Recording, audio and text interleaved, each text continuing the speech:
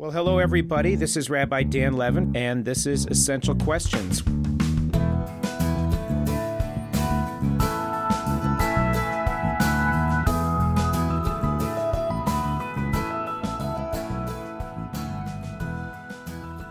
Hello, everyone. This is a special edition of our podcast, Essential Questions.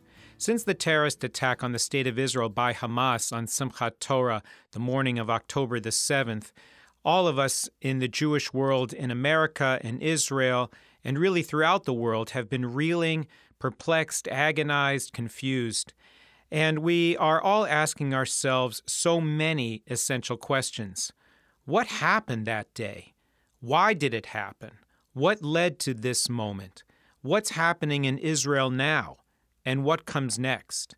In trying to parse out and to claw through all of the confusion, Temple Bethel is trying very hard to open opportunities to understand the conflict and what's happening on the ground. And today we are blessed to have a conversation with Tovah Lazaroff. Tovah is the deputy managing editor of the Jerusalem Post, where she has worked as a correspondent since 2000.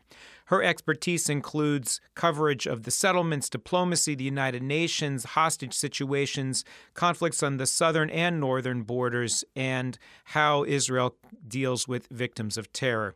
Before arriving in Israel in April of 2000, Tovah spent 8 years as a local reporter in the Boston area, where she earned 12 awards from the New England Press Association and 7 from the Massachusetts Press Association for her work. She is a native of Brookline, Massachusetts, and earned her bachelor's in history from Brandeis University. What you are about to hear is the recording of a webinar that we hosted for Temple Bethel on October the 19th, and we hope that you enjoy this conversation and that you come away with a little bit more understanding of the conflict and where we go from here. So I wanted to just start a little bit by explaining to people what actually happened on the morning of October 7th, okay? And on the morning of October 7th, which was Simchat Torah morning, I was sitting in my living room in Jerusalem. And I've covered the area of, the southern border and pretty much every Gaza war since, I've been here, and I started at the Jerusalem Post in 2001. And I'm pretty good at predicting wars. There's kind of like a pattern to how everything happens. And so I was in fact, when I heard the siren, I thought it was a malfunction. I thought something had gone wrong. And then I thought, somehow, for reasons that I don't understand, something happened overnight, and now we might be in a war situation where rockets are being launched. And I kind of thought that was the extent of it. And I think that's what everybody else thought. But if you see here, right on this map, which I nicely took from CBS, right here, this is Gaza, right? You see this line here. And then the area right around it where you see Erez, Sderot, Kfar Aza, Nachal Oz, Be'eri. Okay, so the darker line, that's where Israel has a border fence, okay? And it believes that that fence does a very, very, very good job of protecting it from any Hamas infiltration. It's dug underneath it to prevent tunnels, and it has it's a very technological fence. So it relies very heavily on technology. It can notice any infiltration. It's got cameras. It's got all kinds of systems. On the Saturday morning, much like I thought, all the people living in these communities imagined that their biggest threat was actually for mortar fire, not even so much rockets because they're too close, for mortars that maybe might not get detected and might come over the border. Instead, what happened is that Hamas has, for 2 years, been planning an assault on the southern border. What it does is it takes out the entire technical system that protects this fence. So it just brings it down, okay? And once it brings it down, it can pretty much go through the fence, which it does in many different places. There wasn't such a large concentration of forces along this border, and it was pretty easy for those Hamas militants or terrorists. There was about 1,500 of them to come in and literally take over these communities. So now the people in them initially didn't quite, like much like me, didn't quite know what was happening, but they knew there were sirens. So they all went into their safe rooms. And while they sat in their safe rooms, right, in some cases, the threat got mitigated because every community has a volunteer emergency team. And in some cases, in an unbelievable way, the emergency teams were able to really keep the terrorists at bay and protect the communities, and nothing happened to them. In other cases, the emergency team was killed trying, and terrorists literally overtook those communities. And so if we can now go, if you can just show me the photo of the field. Someone can show me the photo of the field? Hello? There we go. It's up now, Tovah. Okay. I don't actually see it on my thing, but it doesn't matter. So right, thank you. Okay. So if you see this is the back end of Kfar Aza. Okay. And Kfar Aza was one of the communities where the security team was killed really very quickly after the infiltration. If you see these buildings in the background, right, that's actually Gaza. That's a city or a town in Gaza, right? Somewhere in the middle here of the field, you can almost see it, is the security barrier between Gaza and Israel. They broke through it and they came up this back end. And where you see the broken fence, that's where the terrorists entered. If we can just move over to a photo of one of the houses. There you have it. Okay, so what they did is in Kfar Aza, for example, where I believe they killed 69 people, they took over an entire neighborhood. They came in with scooters, they came in with trucks and cars, and in some cases, there was also an entire element where they literally hand glided. That's perfect, thank you. They hand glided over and literally landed in the community. They treated each house as if it was like a military, target that needed to be conquered. It isn't like they were just kind of in the houses. What they wanted to do was they wanted to get people out of the safe rooms. Now, the people in the safe rooms could hear that there were terrorists outside. They already knew that this was not a normal situation, right? And they refused to come out. So they did not come out and they stayed in. Now, in some cases, because the terrorists didn't make it to all of the to all of each community. In some cases, they hid in the safe rooms and eventually were rescued by the army.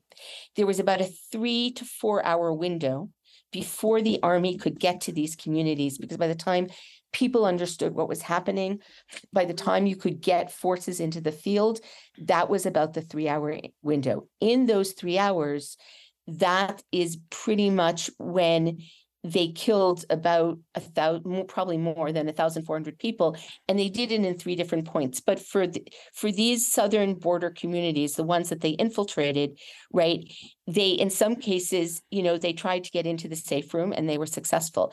In other cases, they literally put explosives in the house and blew it up. That's what you can see here.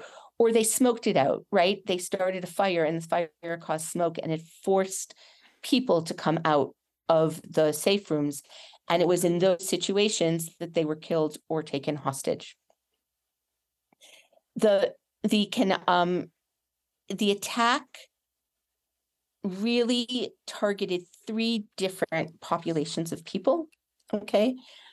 Because it wasn't just along the southern border, but they also these are all Moshavim and Kibbutzim that live along the southern border, but they also managed to get to 2 very small cities, one called Ofakim and one called Sderot.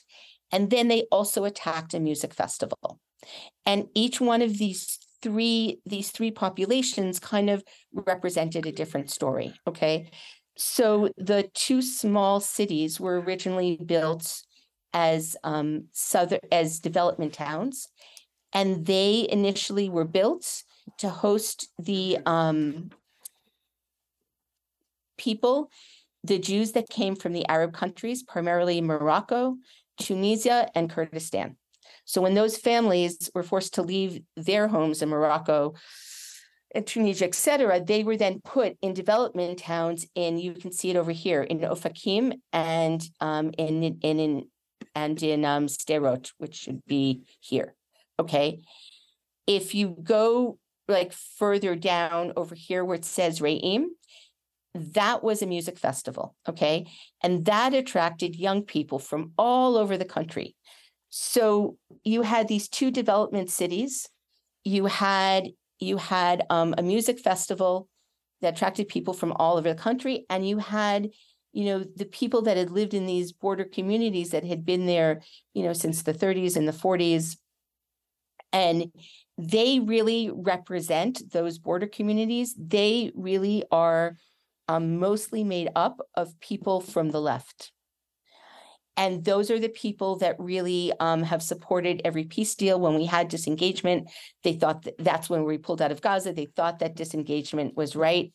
Many of them were in groups with Palestinian neighbors in Gaza. They remembered when they could go to Gaza. They worked to help the people in Gaza. They worked to help them get medical treatment. And they were, in the end, the ones that took the full brunt of the attack.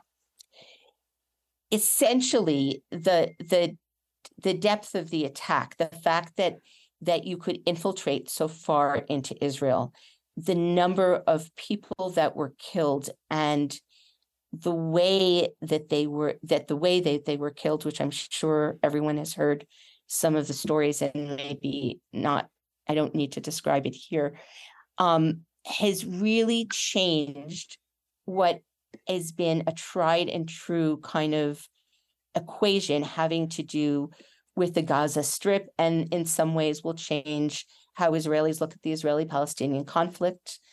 When Biden was here, he spoke about, still thinking about two states, and I think there are many, many steps before you can get to that. When this started, as you know, we were in talks to maybe have some kind of very large regional peace deal. But I wanted to just move the dial back a little bit and talk a little bit about how we got here, right? How did we get to this moment in which, for the first time since 1973, we're facing what really would be considered an existential war, or at least that is how the people in Israel are viewing it. And it would be hard to explain to them that is not the case, given what happened on that Saturday, right? But if we talk about the Gaza Strip for a second, the area, as you all know, was under the British mandate in 1948, and then there was the War of 48, and Gaza after that war was under Egyptian rule, and then Israel captures it in the 1967 war, and they hold on to it all the way up until 2007. In 1993, there's the Oslo Accords. The area then is moved over mostly, like many areas also in the West Bank. It comes under the rule of the Palestinian Authority. That means they're governed by a newly created Palestinian Authority, but the army is there, and there's some 21 settlements that are located there. In 2001, somewhere in there, 2001, Hamas grows stronger in the Gaza Strip, and it starts to do this thing where it launches rockets at Israel, but really super small rockets, almost something you can build, in your house, maybe the size of a desk. And I was just really starting as a reporter in Israel in that time. And so I was really very expendable. And they had heard, someone in the newsroom had heard this thing that a rocket had made it all the way from Gaza, all the way over to Sderot, about 5 kilometers. And so they sent me down to explore to see if this was really true. Could there be such a thing as a rocket that made it all the way over to Sderot? And so I found the place in Sderot, and honestly, it was like a piece of metal like this big. It had made like a little dent in the sidewalk. And I remember calling back in and saying, yes, actually, it seemed to have made a little hole, and it was a rocket. And what happened since then is that the power of those rockets started to grow. In 2003, when Sharon put forward his disengagement plan, he talked about taking out, the 21 settlements in Gaza and also withdrawing militarily. The idea is that if you took out the settlements and you took out the military and you gave the Palestinians what they wanted, which was an autonomous territory that they could control, then you would actually not have a conflict with them. Theoretically, right? You would be at peace with them. And you could have all kinds of commerce. In fact, they built at Erez, if you see at the uppermost tip here, where it says the Erez crossing, that's Erez, so that's where we're crossing, that was going to be like this, that they imagined that crossing would be like an international border. Right? They thought, they even had a press conference about how they were going to transfer power of that crossing from the army to like the Interior Ministry, because you wouldn't really need it because you would be at peace. And therefore, would you necessarily need to have soldiers manning that crossing? It could be people from the Interior Ministry.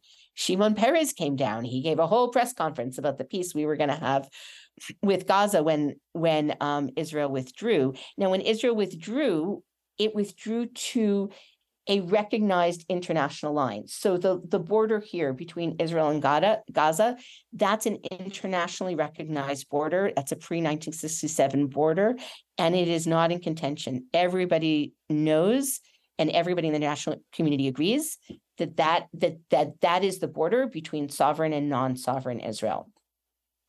So Israel withdrew. It made an agreement with everybody, the United States, the European Union, the Palestinian Authority. Everybody signed on to an agreement of movement and access and how the borders would be controlled and how it would all look. And then there was an election in 2006, and the majority went to Hamas, not the PA. And then an even more complex arrangement was reached about how you would interact with Hamas. And then in the summer of 2007, Hamas decided to oust Fatah in a coup, and it took over the area by force. And since then, there is this kind of pattern that has emerged where, it sends rockets in Israel's direction and Israel retaliates. When Israel initially withdrew, it promised its citizens that there would be peace. And if there were any rockets, they would just go back in. But that actually never happened. Instead, we fought, I think, about 5 wars since then. The 3 biggest ones were in 2007, 2008, 2012, and 2014. The rocket launching would get big enough that it would be considered a threat. Israel would go in. It would take out a certain amount of targets. There would be a certain amount of civilian casualties. There was, if you remember, in 2019, there was a very brief, 2-day war in which the rocket fire was very intense. And then in 2021, Hamas kind of expanded its agenda. Until then, all of its asks, all of its requests had really been about the Gaza Strip, but it shifts and it starts to talk about itself more as a representative of the entire Palestinian people. It goes to war with Israel over actions in Jerusalem in 2021. Then in each case, there's never a ceasefire. It's like a period of calm. It's sort of what they call a restoration of calm. It's never a ceasefire because there's never a formal agreement, and Israel and Hamas don't negotiate in any event. So it was always like third-party talks, mostly led by Egypt. And somewhere along the way, there was this theory that, kind of the rocket fire was sustainable. when we talked about making peace with the Palestinians, when everybody talked about making peace with the Palestinians, everybody always kind of ignored the Hamas equation. And what I mean by that is we always spoke about the Palestinian Authority, which has no power over Gaza, and from 2007 to this day has also not united with Hamas, right? So the Palestinian Authority is run by Fatah, which is not Hamas, and the two still remain deeply divided and deeply at odds. And we've just always assumed that if there was going to be any kind of a peace deal, that Hamas would come on board, right? And eventually you would have to unify Hamas and Fatah in some way, because you would have to have one overall Palestinian body that you were talking to in order to have a peace deal. And people really kept putting aside the parts about Hamas that talked about how they just wanted to actually take over all of Israel. And the other thing that they also tended to put aside is the fact that one of the Hamas backers happens to be Iran, or its main backer happens to be Iran. And so we just kind of like overlooked it, almost as if that, that wasn't significant in any way, and this would somehow work out. And in particular, when we spoke about moving forward with a Saudi deal, that kind of this can all somehow be handled idea definitely came into play. And in fact, the going Israeli theory was that Hamas was becoming a more responsible state actor, that it didn't necessarily, want to join some of, the more extreme terror activities, that, when you compared it to the Palestinian Islamic Jihad, it was more a body that could be dealt with. And the rocket fire that had come from Gaza since then was mostly the PIJ and not Hamas.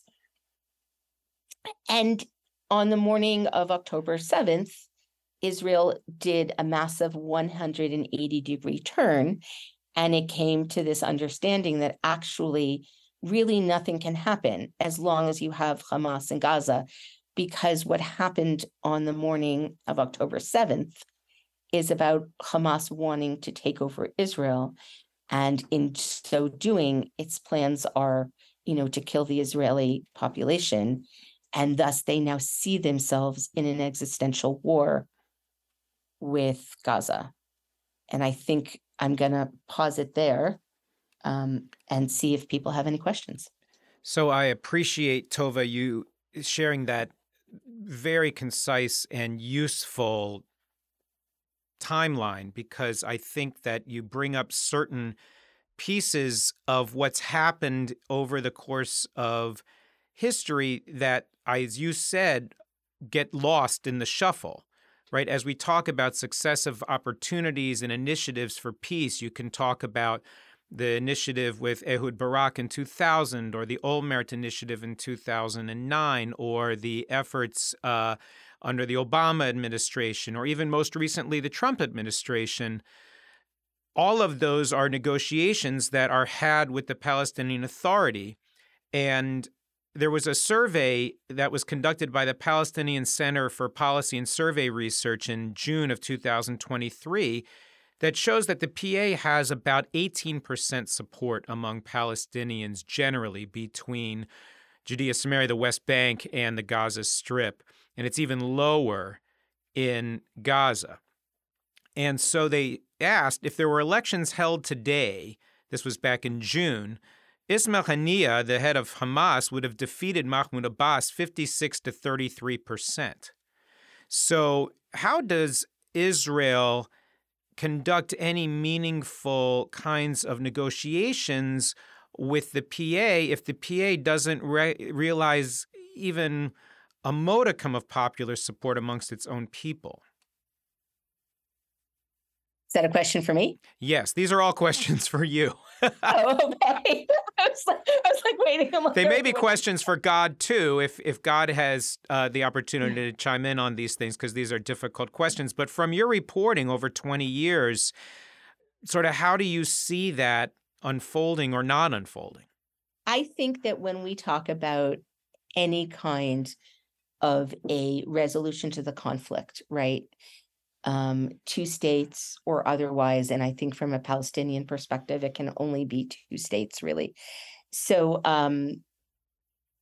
you have to assume that that kind of a thing can only happen when you have two moderate democracies in place that have the support of their population, right?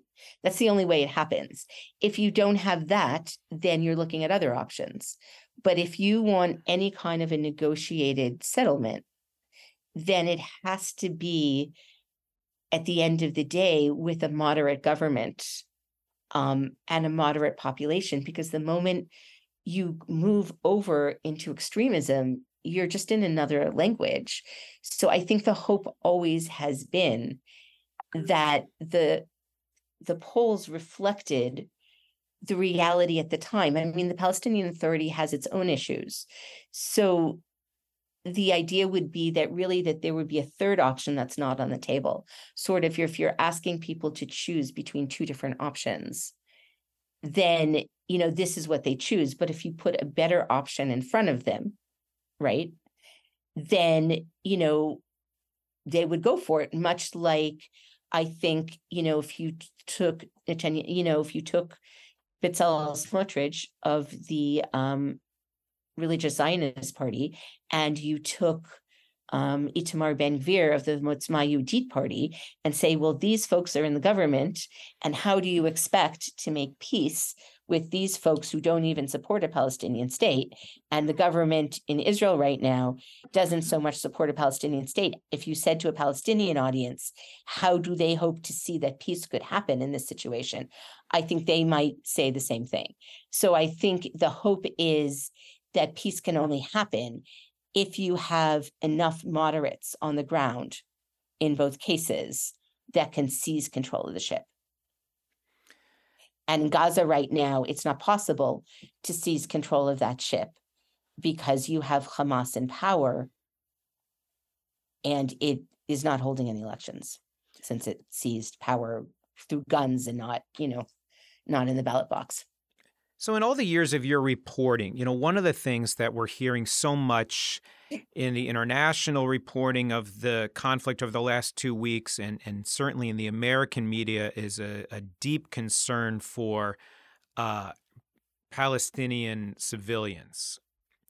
What can you tell us about what you know about the average Palestinian who lives in Gaza? Who is that person? What do they want? What's their sort of experience of life under Gaza, under Hamas, and to what degree would you say they desire to be rid of Hamas versus they champion Hamas versus wanting peace with Israel, wanting the destruction of Israel? What have you learned about the Palestinians that are the civilian population about which so many have expressed so much concern? Well, first of all, I haven't been in Gaza since 2005 because, as an Israeli, I'm not allowed in. And I've always considered the threat of kidnapping to be so real that I've never actually tried to go in. So, what I would know about the people in Gaza, unfortunately, is what I've read or the moderates that I've spoken to, right? But I imagine that their experience would be what it would be like living under any fundamentalist government, right? That doesn't so much support the rights of women, that lives under, that lives with a religious edict. And at the same time, they're under fire from Israel. So I have never imagined it to be such a positive experience. But I can't, you would need somebody who is Palestinian to really answer that question. And I would not be your person, unfortunately. So we see now that Israel has called up well over 300,000 soldiers and reservists. In a podcast and an interview that I saw with public intellectual Micha Goodman recently, he noted that typically when Israel calls up its reserves, they count on an 80% show rate because, people are sick or they have this or that. And they had 150% show up this time, where you had lots and lots of people who weren't even called who showed up anyway. And you have this massive army kind of poised, ready to go. What do you see happening with that army? What do you see as the next couple of weeks? Do you see a ground incursion happening? Do you see a full-scale onslaught coming? Do you see maybe targeted special forces? What do you imagine will happen next? I think Israel's going to go in. I think if ever there is a moment where you could shift what had seemed to be a perpetual equation, then where you were kind of stuck in this place where you really had to be restrained and couldn't go in and take out Hamas, and yet you had to endure a certain amount of rocket fire, which really you shouldn't have had to endure, right? If there seemed to be no end to the loop of a Gaza war quiet, then this is the moment to go in and take out Hamas. And I think that's what Israel plans to do. I don't think anybody is really questioning that. I think they're questioning how Israel's going to do it. Everybody who's come here, Biden, Sunak, Schultz, they've all talked about, being very careful about the civilian casualty count. The civilians are stuck between a rock and a hard place. They don't want to flee Gaza because they're afraid they won't be able to come back. They're concerned that this would be a Nakba 2, and that would be like the expulsion from 48. They fled once for their lives and they were never let back in, and they're afraid if they flee Gaza, they won't be able to get back in. And at the same time, they don't really have shelters. They don't really have good places to go. Israel hasn't let in a tremendous amount of aid. So they're really stuck between, non-sustainable conditions on the ground and feeling that if they leave, they're really leaving. But just moving back to the question for a second, I think Israel is going to go in and take out Hamas because before it couldn't do it. It couldn't do it because Israel itself the Israeli public wasn't itself entirely convinced that Hamas posed an existential threat, and therefore the casualty count was important. There wasn't public support for the kind of casualty count that you would have had in a ground operation to take out Hamas, and that's the only way you can do it. And there wouldn't have been enough international support because the international community wouldn't have been convinced that this was an existential threat. But now that everybody is already united on the idea that this is an existential threat, and the people in Israel understand in this very visceral way that their lives could be in danger, that they could wake up like the people in the southern communities did that morning and find themselves with no one to defend them, right, has united the country in this tremendous way. And they're now ready. They understand that the lives will be lost in saving the rest of the country. So if you don't do it now, you wouldn't do it. And Hamas is only growing in power. And so this is the moment. So Israel's going to go in. And unless for some reason somebody finds, some other solution, their plan is to take out Hamas. I mean, the argument now is what happens the day after. That they're not even arguing that part. They're arguing what happens the day after. So can you hazard a guess as to what that looks like? If Israel is successful, and what I was hearing today is that taking out Gaza and taking out Hamas in Gaza is almost akin to taking out ISIS in Mosul. So Mosul in Iran is about this, in Iraq, I should say, is about the same size as Gaza City, and Hamas has been likened to ISIS.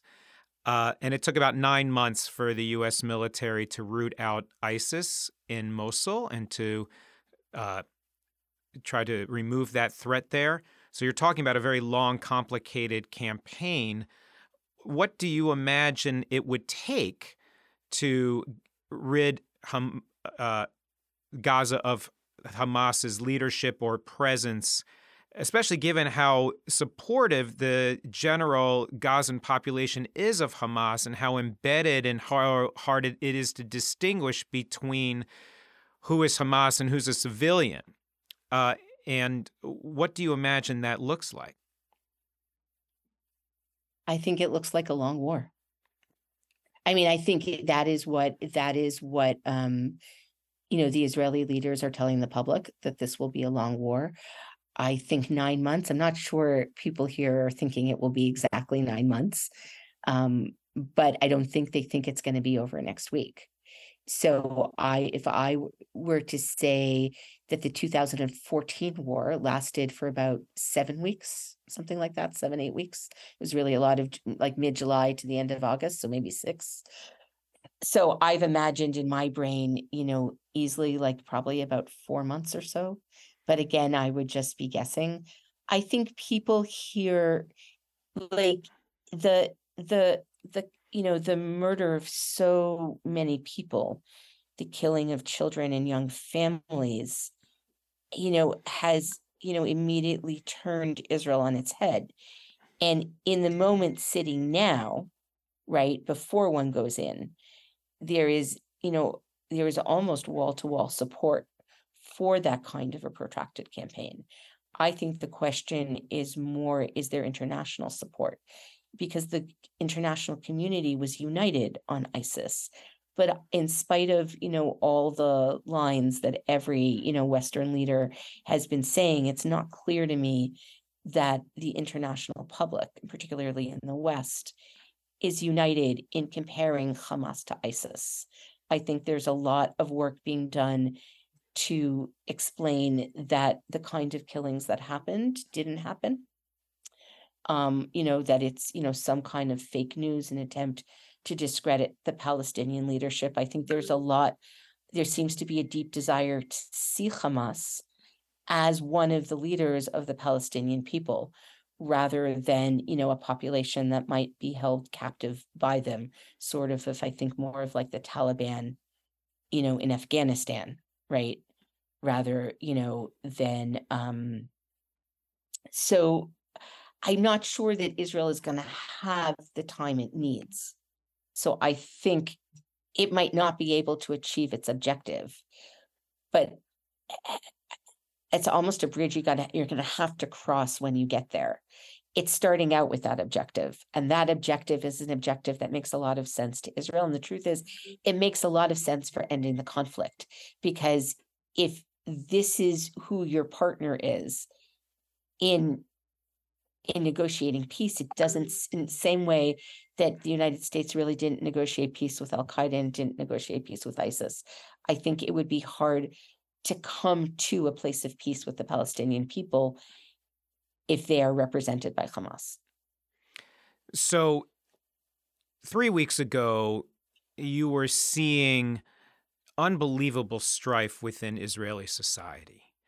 You had this very difficult encounter in Tel Aviv on Yom Kippur between religious and secular Israelis in an outdoor, public, mixed, separated gender Yom Kippur service. There's been so much strife since the beginning of the talks of judicial reform.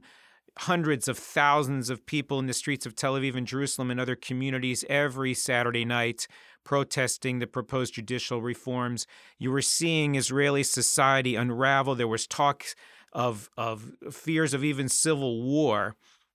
And it seems like that was a distant dream. What's happened in Israeli society? Have they just sort of put that on the back burner? Is there still a lot of angst between Israelis in different parts of the population? What does it feel like to be in Israel today? It's all on hold. It's absolutely all on hold. First of all, it would really depend on the outcome of the war, I would have to say. But for right now, like what happened that Saturday morning was a massive massive intelligence failure of proportions the likes of which is rarely seen in Israel. So it's everybody's deep belief that this government is finished, right? And what happens now, what happens here on in some ways will really determine who will come into power next. But this government would have to be able to stay in power long enough now to finish judicial reform. Everything is now on hold because of the war. And everybody is, it's sort of like if you're fighting with your neighbor, but then there's a fire in the apartment building and you need each other to get out. So maybe what you were fighting about doesn't seem so relevant. So right now, literally everything is on hold as Israel, gets over whiplash and understands that it's facing an existential threat and is burrowing itself in for what could be a long war. And also one has to remember that all of your questions have really focused, and in some ways about, I focused also very heavily on Gaza because that is really, in some ways that is the core of what's happening. But you have to put this in the broader context, right, of how the United States and Saudi Arabia wanted to make a military pact.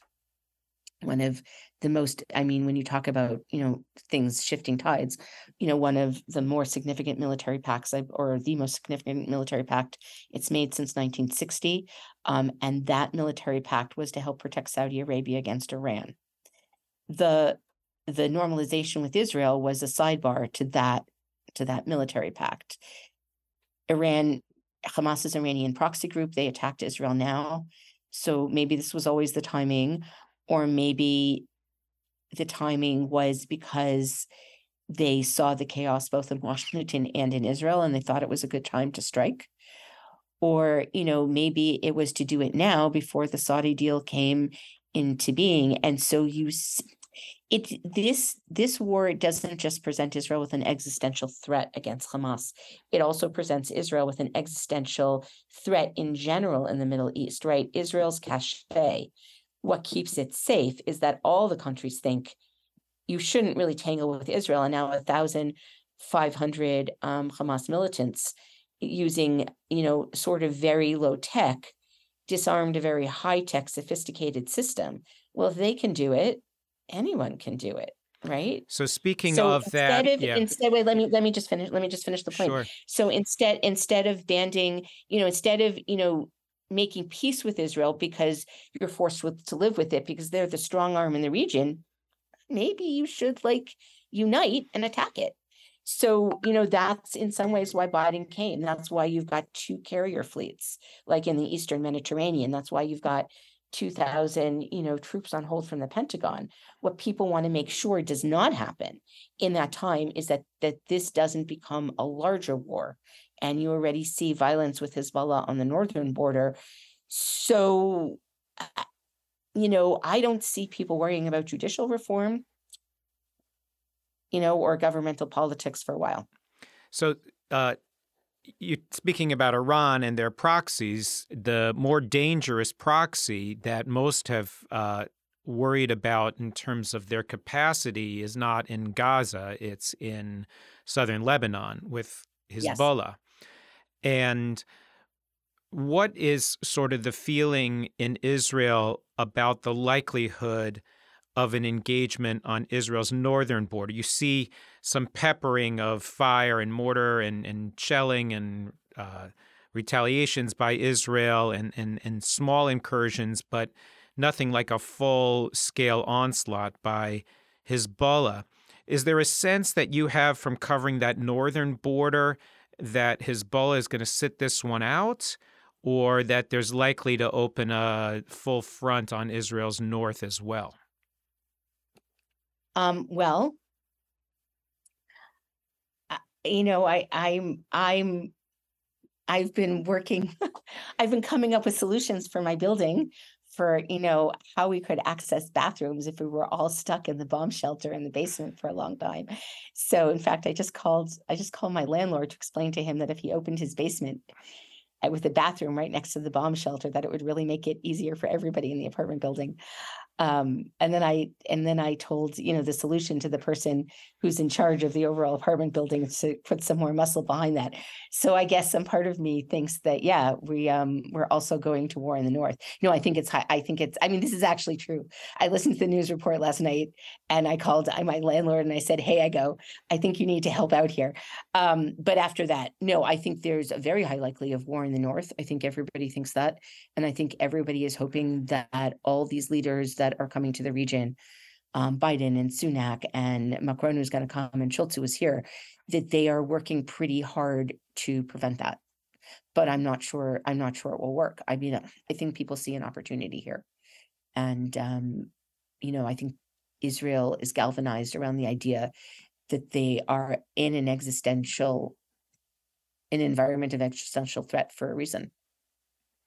And do you imagine, based on covering President Biden's visit and his meeting with the war cabinet and meeting with Israeli leadership, that if Hezbollah launched a full onslaught of Israel's northern border, that would promote American engagement? I think you would have to have Iran actively involved before you would get America in. But I think that, in 2006, when Israel fought Hezbollah, the entire north, all the way down to Hadera, was pretty paralyzed. So for sure, if you do that, if you have a war on both fronts, you will have an enormous amount of the country under fire at the same time. And typically, in other words, half of the country has been under fire, right? You either have a war in the south or you've had a war in the north. But this would really be the first time that you would have both fronts active at the same time. So what does daily life look like right now in Israel? Are people going to work? Are people going about their lives? Are people kind of holed up at home? What's it like for Israelis today? Well, Jerusalem is like a pretty calm place for the moment. So, what's weird about my life is that I don't even, we haven't had a siren in Jerusalem in like a couple of days, I think. So I wake up in the morning, and aside from the frenzy around it, it feels very normal. But if you lived in those southern communities, those southern communities are not, everybody's gone, and they're like little army camps, right? The South in general feels very much like an area under war. There's soldiers everywhere. There's tanks everywhere. There's a massive amount of movement. There's a lot of sirens going off. They've evacuated a lot of Sderot, which is, a city of at least, I think, 30, 40, 50,000 people. I forgot to look up the numbers, but it's not a small place. So it's, you would feel very much like you were in a country at war. And what about in the north? But if you're in Tel Aviv, where more of the rockets are hitting, then you would also feel that, right? But if you're in the north, then you're calm for the moment. You're like waiting for it to happen. But it hasn't happened yet, unless you're on the very northern border like Metula. And then, you already feel the impact. So we have about 10 minutes left. If people who are with us have questions, you can look at the bottom of your screen, and there's the Q&A little piece, and you can put a question in there if you want to ask Tovah a question. I wanted to ask one more question while we see if there are others who jump in with their own questions. And so, again, if anyone has a question or a thought, they can put that in the Q&A at the bottom. But my question is, what's it like being an Israeli Arab today? If I'm an Arab who lives in Haifa, I'm an Arab who lives in Jaffa, I'm an Arab that lives in East Jerusalem, an Israeli Arab and a citizen of Israel, what's it like for me in the midst of this conflict? What are you hearing from Israeli Arabs that you've met? Yeah, I'm going to skip that question because I don't feel like it would be fair to represent them in any way. So I just prefer to pass on to a question that I can answer. Okay. Amanda, is there anything in our Q&A? Yeah, so the first question we got is, what can we do as ordinary everyday citizens just to help support and assist Israel in any way we can? And if you know of any nonprofits or non-government organizations that you know of that are already on site that need financial assistance. I think, yeah, I mean, I donate as much as you can, including for flak jackets and helmets for the soldiers who seem to be lacking them. Because the call up is more than anyone anticipated. Plus, there are all these families who now literally lost everything. They fled with their lives barely, so they're all starting again. I'm happy to help Rabbi Levin, put together a list. I don't have one offhand. As the temple website shows, there are efforts to support the UJA Federation's campaign that is providing relief to all kinds of organizations, large and small, in Israel, along with Magen David Adom. And there are other initiatives that are growing all the time to support communities like Kfar Aza and Ofakim and others that are trying to not only sustain the survivors of those communities who are literally had to leave their homes with nothing, sometimes not even with shoes, and who are literally refugees within their own communities, as well as efforts eventually to rebuild those communities. Looking at just some other questions that we have, when you talk about the kinds of material assistance that Israel needs, how much of Israel's capacity to defend itself is homegrown, and how much of it is relying on support from, say, the American military aid, or other support from other nations? Does Israel have what its own capacity to generate its own material, or does it sort of rely on those shipments from other places? I think it's a combination. Also, not as much my expertise, but if you look at what the United States is already providing it, that's ammunition, right? Also, Iron Dome, the interceptors and the batteries, it needs that. So I imagine that at the end of the day, it can't really fight this war without a certain amount of material support from the West.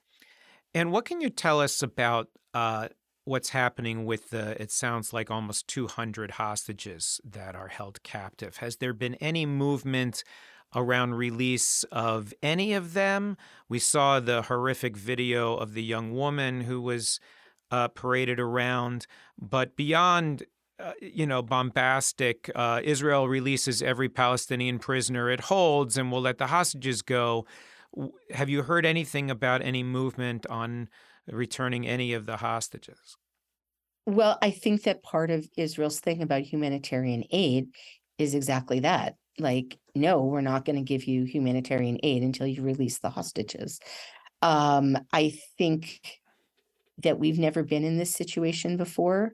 Typically, the hostages are soldiers for the most part. And now you have civilians. I think that Turkey is working behind the scenes on a deal, but it would be my guess that Israel's preference is to take them out and not do a deal, because I don't see how you could do a deal for that many people. And if you did a deal, you would put a lot more people in danger. So somewhere they have to be drawing up a plan to go in and take them out without doing a deal. Sort of more like an Entebbe style thing would be the preferred option if that was possible. I think we have time, Amanda, for one more question. We have a question here. Any thoughts on the pro-Palestinian rallies we've seen on campuses near us? Yeah, I think that's part of, the narrative that puts Hamas as the legitimate voice for the Palestinian people. I think, that concern for the Palestinians in Gaza is really important. But support for Hamas, support for Hamas's operation against the South is really a statement about not believing that Israel should exist. So I think there's a line there between supporting the legitimate rights of Palestinians and not calling for the destruction of Israel that often gets crossed. And I think that's, there's a big piece of American ignorance about who Hamas is. I think we tend to want to lay our own understanding on a conflict so that it fits in our own way of looking at the world. So when we want to look at the world as good guys and bad guys, then you see civilians running for cover. These must be the good guys. And people who are blowing up buildings, those must be the bad guys. And not looking at, well, why is it, right? So you hear Palestinians talking about Gaza as an open-air prison. There's no sort of deeper thinking about, well, why is that, right? What prompted that? Why is it that Israel has to have this big, deep, sophisticated technological fence and a naval blockade? And we saw what happens when you open that border. When you open that border, you had thousands of terrorists cross over and commit mass murder. And there's a sense, and it's interesting because having visited that area many, many times, I think about Ofer Lipstein of blessed memory, who was the Shara Negev regional council leader, who had a dream of building an industrial zone where Palestinians and Israelis could do business together and they could create work together, and that would enrich not only the people that lived in southern Israel, but could also benefit the lives of people who lived in Gaza who could come across the border to work in good jobs. This was his dream and his vision. I remember visiting with him just after the war in 2021 and hearing him talk with such idealism about what could be. And he was killed defending Kfar Aza in the first minutes of the war. And so I think there's just a dread and a pain that so many, certainly in Israel and those who love Israel, are carrying, especially when you see people championing slogans like "From the River to the Sea," which calls for ethnic cleansing and genocide of 6.5 million Jews that call the land of Israel their home. Tovah, I'm so grateful for you being with us today. I know that this is an incredibly busy time for you as a reporter and editor at the Jerusalem Post. We could hear all of the dings on your phone going off during our conversation today. So we know that your time and attention is being pulled in a lot of different directions. And in the midst of a conflict that is so difficult and complicated, we appreciate your helping us gain a little bit of clarity. And we thank you for being with us today. Thank you so very much for the opportunity. Have a great day. And thank you, everyone who's joined us, and we'll continue to try to provide opportunities for to continue to learn and monitor what's happening in the state of Israel as things unfold. Essential Questions has been made possible by the Temple Beth El Jewish Ideas Incubator, committed to creativity and innovation in modern Jewish life. Many thanks to our production team, Jason Reeser, Amanda Brentzel, Jake Harris, Susan Stallone, and Eliza List.